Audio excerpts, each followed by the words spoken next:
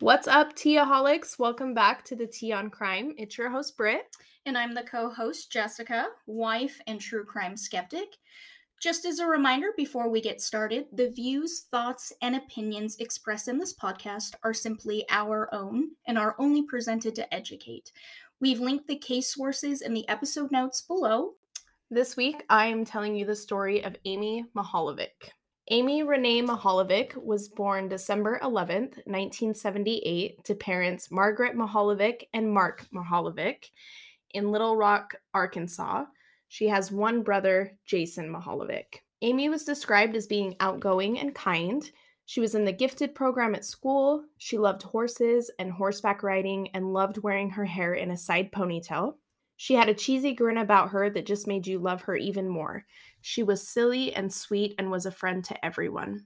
Amy's mother, Margaret, worked full-time at Trading Times magazine, which was a classified publication that advertised car sales. October 27th was a Friday in 1989. Residents recalled this being a chilly fall that year. In Amy's all-American small town, they stated that Halloween was their town's favorite holiday. Everyone was busy setting up for this year's festivities, as they did every year. The town went all out for this holiday. I feel like that's a small town thing. That when they go out for all the holidays? Yes, especially Halloween. I always go back to like the Disney Channel Halloween Town. Just the small town feel. Aren't there like 3 of those movies? Didn't they just come out with the third one like a decade later? A decade. Yeah, they did. Or a decade ago, 2 days. either way. Whatever. But I always feel like when I was researching the case, that's what I was picturing was a small town, kind of like in Halloween Town, was everybody just going crazy for that. Well, it's in Arkansas, so yeah, I'd imagine it's a small town. Yeah, you're right. Sorry, everybody from Arkansas. Sorry about that. Amy left her house for school that day around 5:20 a.m., as she did every morning. She told her mom that she would be home late that evening since she had a choir event. Amy rode her bike to school. This was nothing out of the ordinary for this small town community. On this particular school day, Amy watched a presentation from a local police officer with her classmates on stranger danger. Oh, okay. It's ironically sad that just a few hours later, Amy would truly learn the danger of strangers. How crazy is that? All of this takes place on this day that she had that same presentation about stranger danger. Well, is it the person that whatever's going to happen, were they an actual stranger? I don't know. I guess that's up for you to decide. Oh, okay. So it's kind of like in the movies when you ask something and you're like, you're going to have to, okay, great. You're going to have to watch it for yourself. All right, we'll carry on. School got out at 2:20 p.m. and Amy walked with 2 friends to Bay Village Square. It's an open plan shopping center that is 1 block away from their school. Okay. There is no evidence that a choir event ever took place on this day, and it's believed that Amy made this up.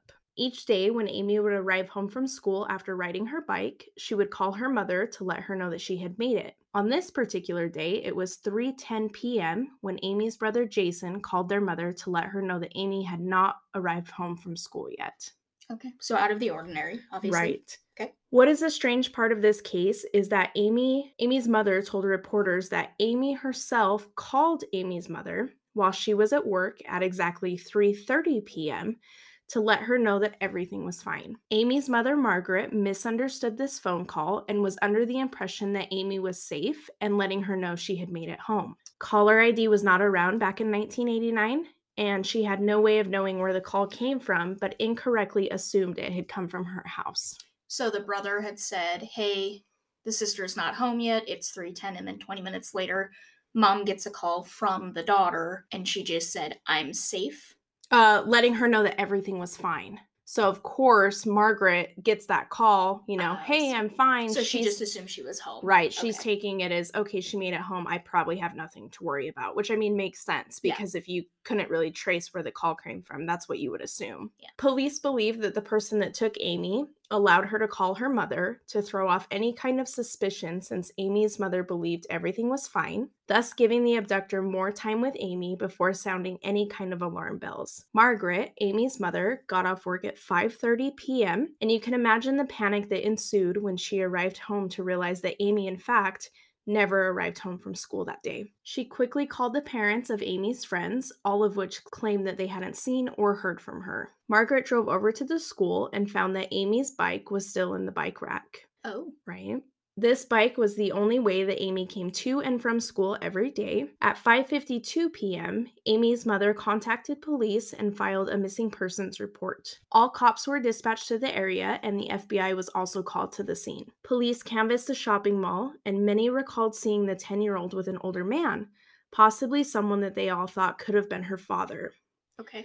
So to me, people saying that they thought that it was her father kind of gave me the impression that she was comfortable with him. Or she knew him. Or she knew him because clearly no one saw them together and thought that it was weird or that she was in any kind of danger. Well, I think if she had that stranger danger presentation, right? She's a young kid. I feel like those kind of things, if you go back to what are they called? Like the DARE. DARE program. Don't do drugs or whatever it is. Right. When you're going through it, you're just so impressionable that you don't talk to strangers because you don't know them. Right. So here she is at the mall with a man. You would think, especially on the same day having that presentation, if she felt that he was a stranger, she wouldn't have gone. She wouldn't have gone. So she probably would have freaked out. It had to be somebody she knew. It had to be somebody she knew, in my opinion. Okay. Definitely. All right.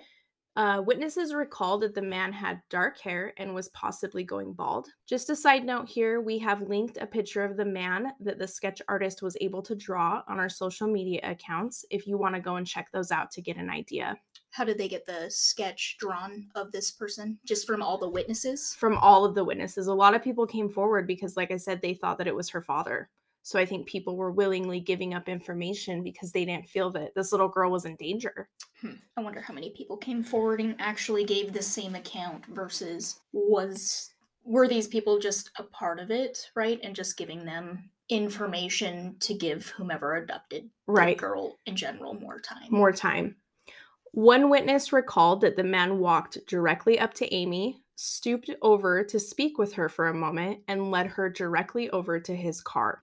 What police and FBI weren't aware of at the time was that a few days prior, Amy had received a secret phone call at home from a man named Frank. Oh. Frank claimed to be her mother's coworker and that she was getting a promotion. Frank told Amy that he wanted to throw her mother a surprise party and take Amy to the mall to pick out a gift for her mother. Definitely way to play on that, though.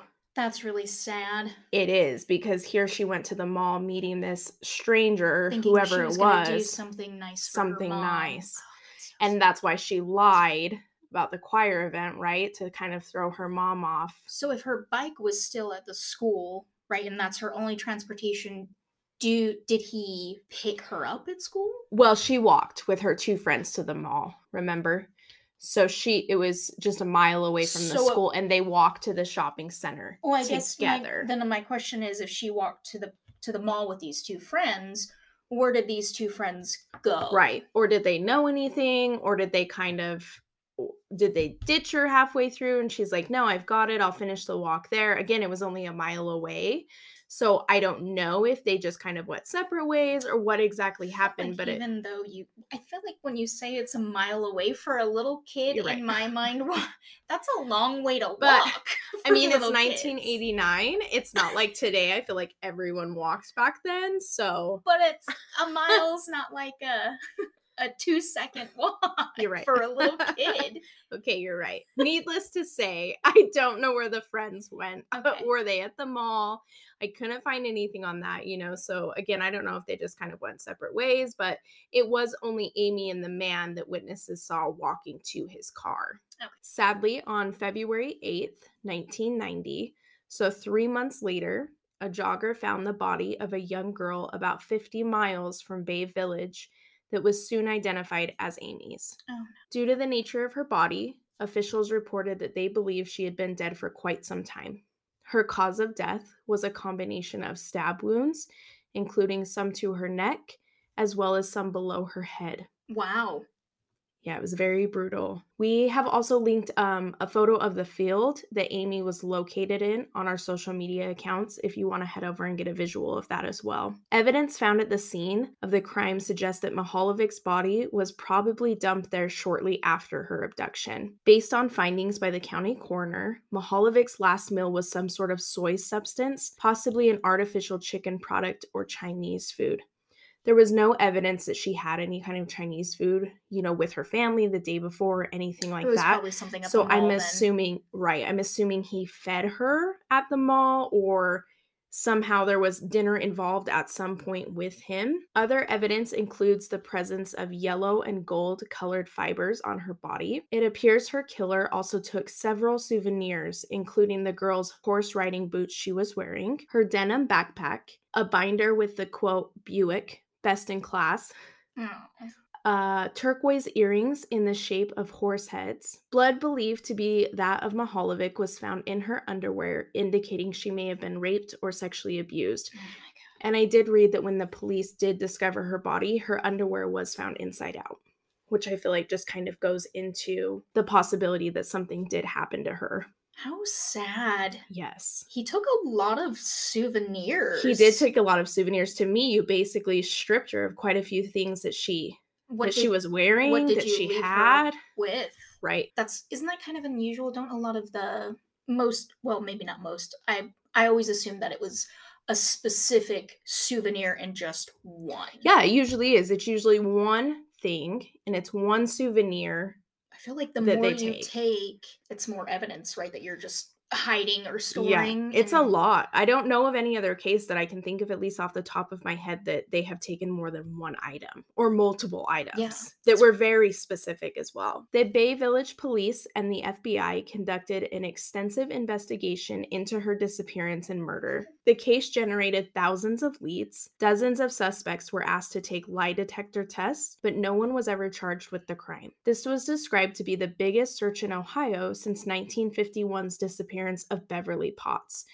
I know that's not really a case that you're familiar with, and possibly it's one we'll cover down the road, but that was a big case at the time. So the fact that, this was something that took national news at the time, that's a big deal. Mhm. That's a really big deal. In November 2006, it was revealed that several other young girls had received phone calls similar to the ones Mihaljevic received in the weeks prior to her abduction. The unknown male caller claimed that he worked with the girl's mother and wanted to help buy a present to celebrate their promotions. The girls who received these calls lived in North Olmsted, a suburb, there I go with the words, And ensue seizure. and it's back, near Bay Village. Some had unlisted phone numbers. So that's something that's interesting is here he was calling these girls at another point in time, also stating the same story. And, it's crazy that he was doing that. That takes a lot of guts, I think, to do that and to kind of have the same story and the same reason for calling. So I guess kind of like cold calling in a sense, right? Just kind of seeing who you can get to figure it out. Well, I feel like, back in 1989, right? Everybody, I'm sure, still kept their doors unlocked. Everybody knew everyone in their neighborhood. They all talked to each other since, obviously, as you stated before, it seems like it's a really small town. Right. So I don't know if it would necessarily be out of the ordinary to them. Yeah. No, Just that makes because I sense. feel like if somebody did call, right, even if the girl told the mom or whatever, who's to say that it didn't actually happen Yeah. in real life Yeah. somewhere else that wasn't a murderer or an abductor? Right. I just think that takes a lot of nerve to do that and just kind of, I mean, again, this was a while ago, so things are different now, but just kind of hoping I'm going to do this and see how many girls I can, call and give this story to and how many will meet me to go get a gift for their mother, It's if really that makes sad. sense. No, it does. I think it's really sad because he took advantage of young women that at a very impressionable and innocent, trusting age, Right. and it's really unfortunate. Right. This new information was considered significant by investigators. Mihaljevic and the others who received such calls had all visited the local Lake Erie Nature and Science Center, which had a visitor's logbook Oh, okay. by the front door. The girls may have all signed the book and added personal information, including their phone numbers and addresses. Oh, okay. So my question here was, who has Oh, I kids, see. right? Okay. Who has kids Yeah. signing a visitor's logbook? I mean, I understand to an extent, but I don't know why we need the phone numbers and personal information, including their addresses, of children. In the world that we live in today, I don't believe that that would be a thing. Back then, I think everyone was really trusting.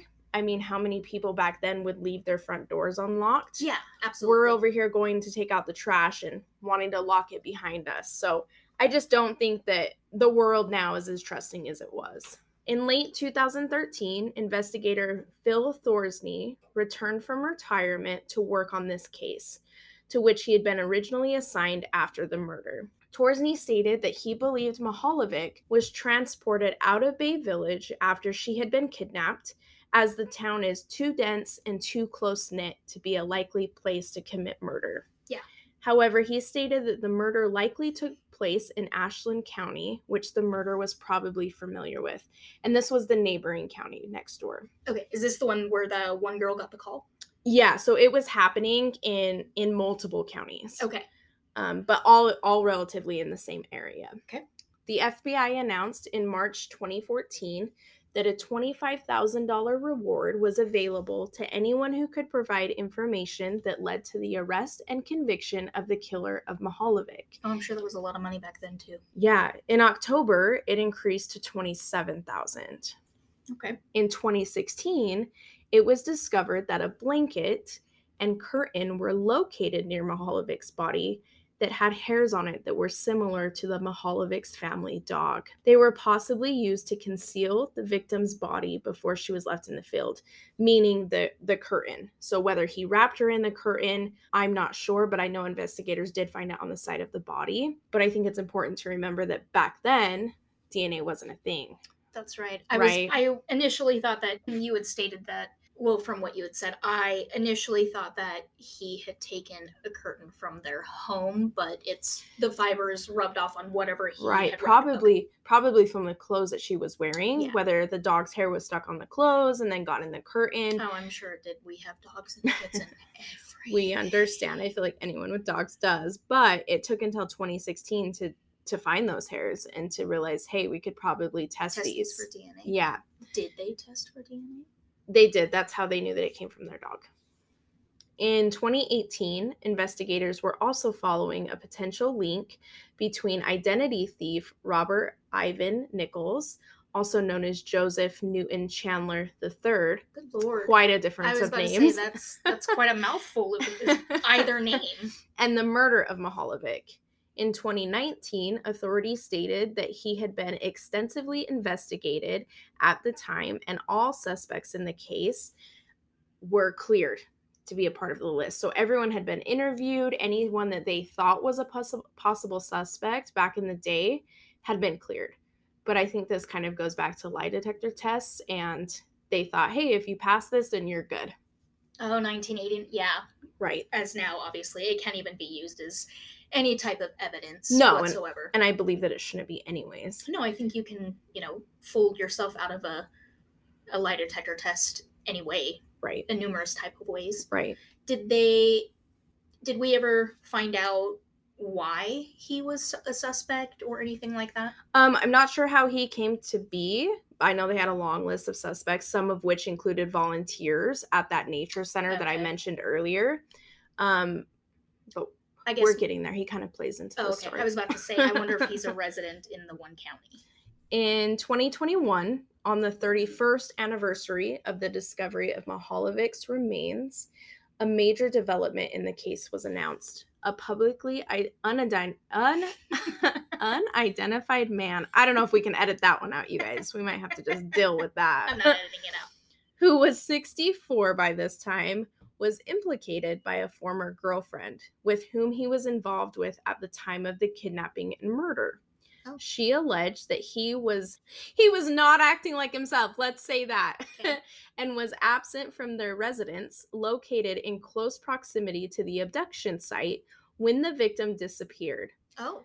The man called her late that evening, inquiring if she had seen the news release about the abduction. He was employed in the same city, and his niece was in the same grade as Mihaljevic. Oh, Police interviews with the man included suspicious statements, including the possibility he had met Amy Mihaljevic's mother, Margaret, before. His DNA was obtained without protest from him, and he later failed a polygraph test. okay. A warrant to search his storage facility led to authorities confiscating certain items of interest. Oh, did they find his souvenirs or the tokens? All that's ever been released was items of interest. So to me, I think it's a possibility. Yeah. Because there were a lot of things that were taken. Additionally, the two individuals who witnessed the yet-to-be-identified kidnapper lead Mihaljevic into his vehicle, identified the potential suspect out of lineups conducted in May 2020. Oh, wow. So, I mean, years later. The vehicle itself was consistent with what the man drove at the time, including the fact of the carpeting being similar in coloration to the fibers on Mihaljevic's body. Oh, wow. A vehicle of the same make and model had been observed near the body's dump site on February 8th, 1990, when the victim's body was recovered along the roadside. Wow. Right? Please tell me we convicted him. So in here, I feel like in this case, in most cases, people are creeps. It's always the people that want to hang around, see themselves on the news, find out if other people are aware that they exist. Oh, you mean always going back to the site of where they murdered or where they dumped? Yeah. Right. Because that's a characteristic of murderers. Yeah. It always comes down to the attention-seeking predators. I'm not saying that all predators are like that, but as we all know in true crime, it's a very common trait among suspects. It's kind of like when the murderer goes to the victim's funeral. That's a very common thing. Really? Yes. So detectives will be there. Little do they know that the murderer is actually at the funeral. It's what they do. It's kind of like they take the souvenirs and they go to the funeral and they want to see themselves slap in the face of I'm here and you see me and you're not doing anything. Right. I couldn't find a lot of information in regards to the new suspect that they are still to this day leaving unnamed. As of today, the killer is yet to be identified. So this was in 2020. Are you stating that they're still investigating this individual? Yes, they're still leaving him unnamed and no one has been, convicted. Interesting. So I wonder if they have this person in custody. Right. If they do, they're not letting us know. Huh. Every year, Bay Village and the FBI get 75 to 100 tips in Amy's case. Oh, wow. They say they follow up on every single one of them. In the past 2 years alone, the department has spent $75,000 on advanced DNA testing. In the past, this is what investigators have said about how crucial the testing is to the case. In response to her daughter's death, Margaret McNulty co-founded an organization to protect children from abductions and dangerous situations like Amy had found herself in. That's really nice. However, even as the years passed, Margaret herself could never really recover from her own loss. In August 2000, almost 11 years after Amy's horrific slaying, she moved to Las Vegas to be closer to her own mother and start a life for herself, but her past was something she couldn't let go of. Margaret was depressed, found solace in alcohol, and with her lupus being in the mix of all of that, it wasn't working out for her. In 2001, after she didn't answer her mother's call for about 2 weeks, and then she wasn't opening her apartment door for her mother, the police were informed. They broke in and found her dead inside. She had passed away several days before, and the Clark County coroner confirmed that her cause of death was from severe complications of lupus that she suffered due to chronic alcoholism. That's really sad. It is really sad. I have a quick question, though. Yeah. When you were saying that she was depressed, did you say solace or she found solace? I want to say that because I heard solace. I'm pretty sure I said solace because, to be fair, in my writing here, that's what it looks like. So you said solace. Okay, it's You know, solace. you She guys, we found should, solace, as in she found comfort out of in this, alcohol. Okay. out of this whole case, that's what she's going to focus on. We're going to focus on all the words that I cannot say.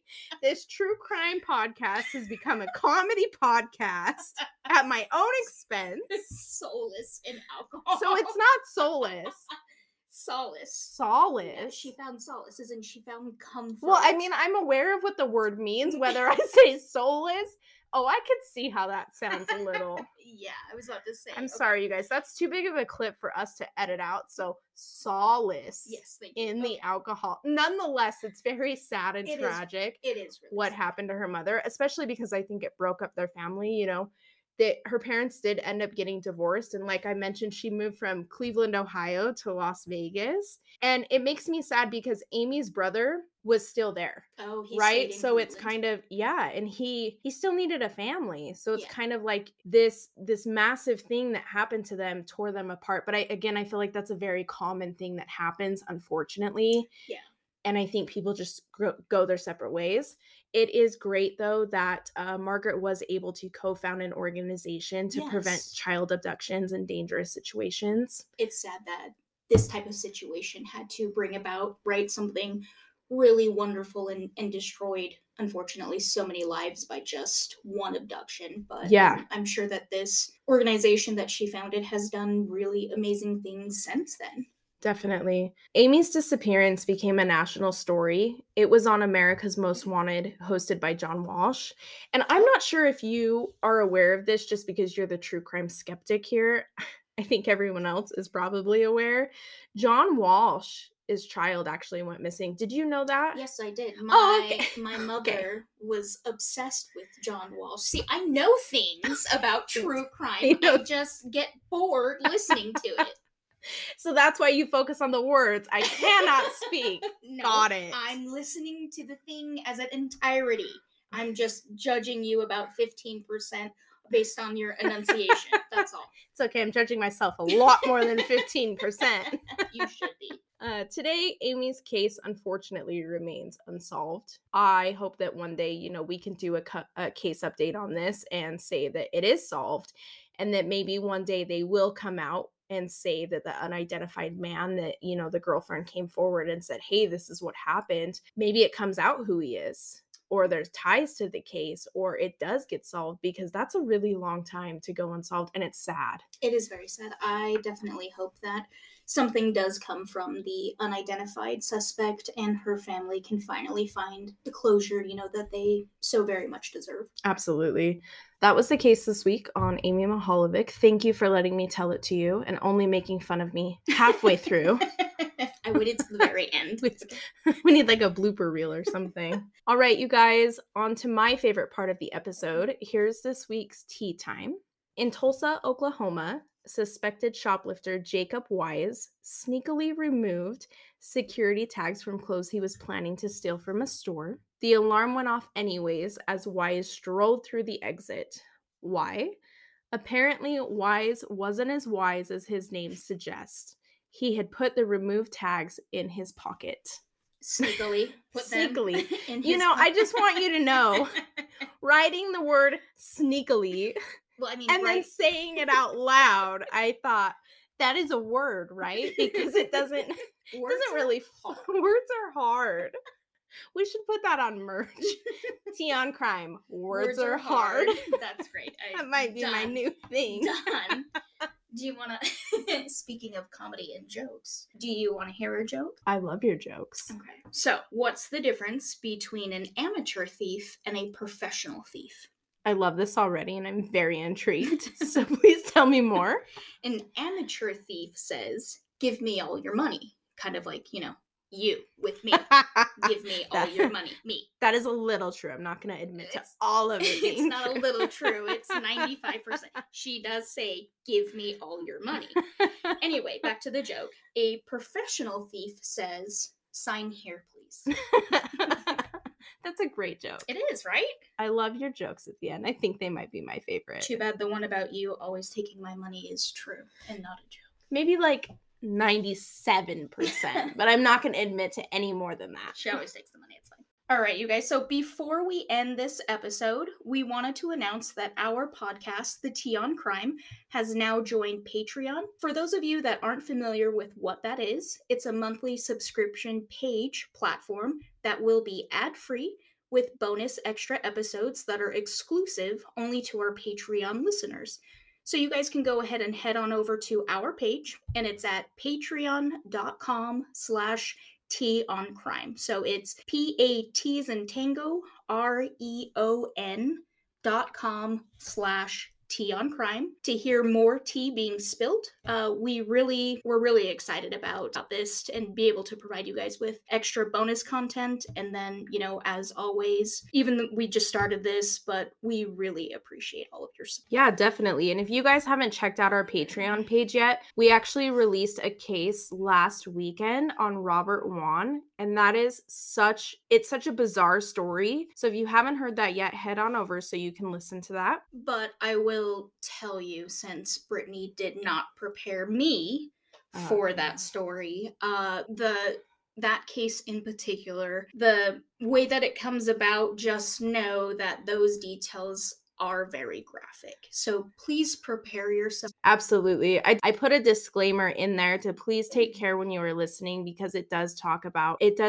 rape and things like that. And of course, we want to make sure that we are paying tribute to the victim and not focusing on the crime, as always with any of our cases. Yes, he definitely needs to be known. People need to know about him. He does. So like I said before, if you haven't heard the story of Robert Wone, please head over to Patreon so that you can listen to that. That's it for today's episode, you guys. For all of our Teaholics that enjoyed our show today, please remember to go and rate the show on whatever platform you are listening to. Give us a follow on Facebook at Tea on Crime Podcast, Instagram at Tea on Crime Podcast, Twitter at Tea on Crime Pod, and I've actually started a TikTok, which is a whole new community. She struggles with TikTok.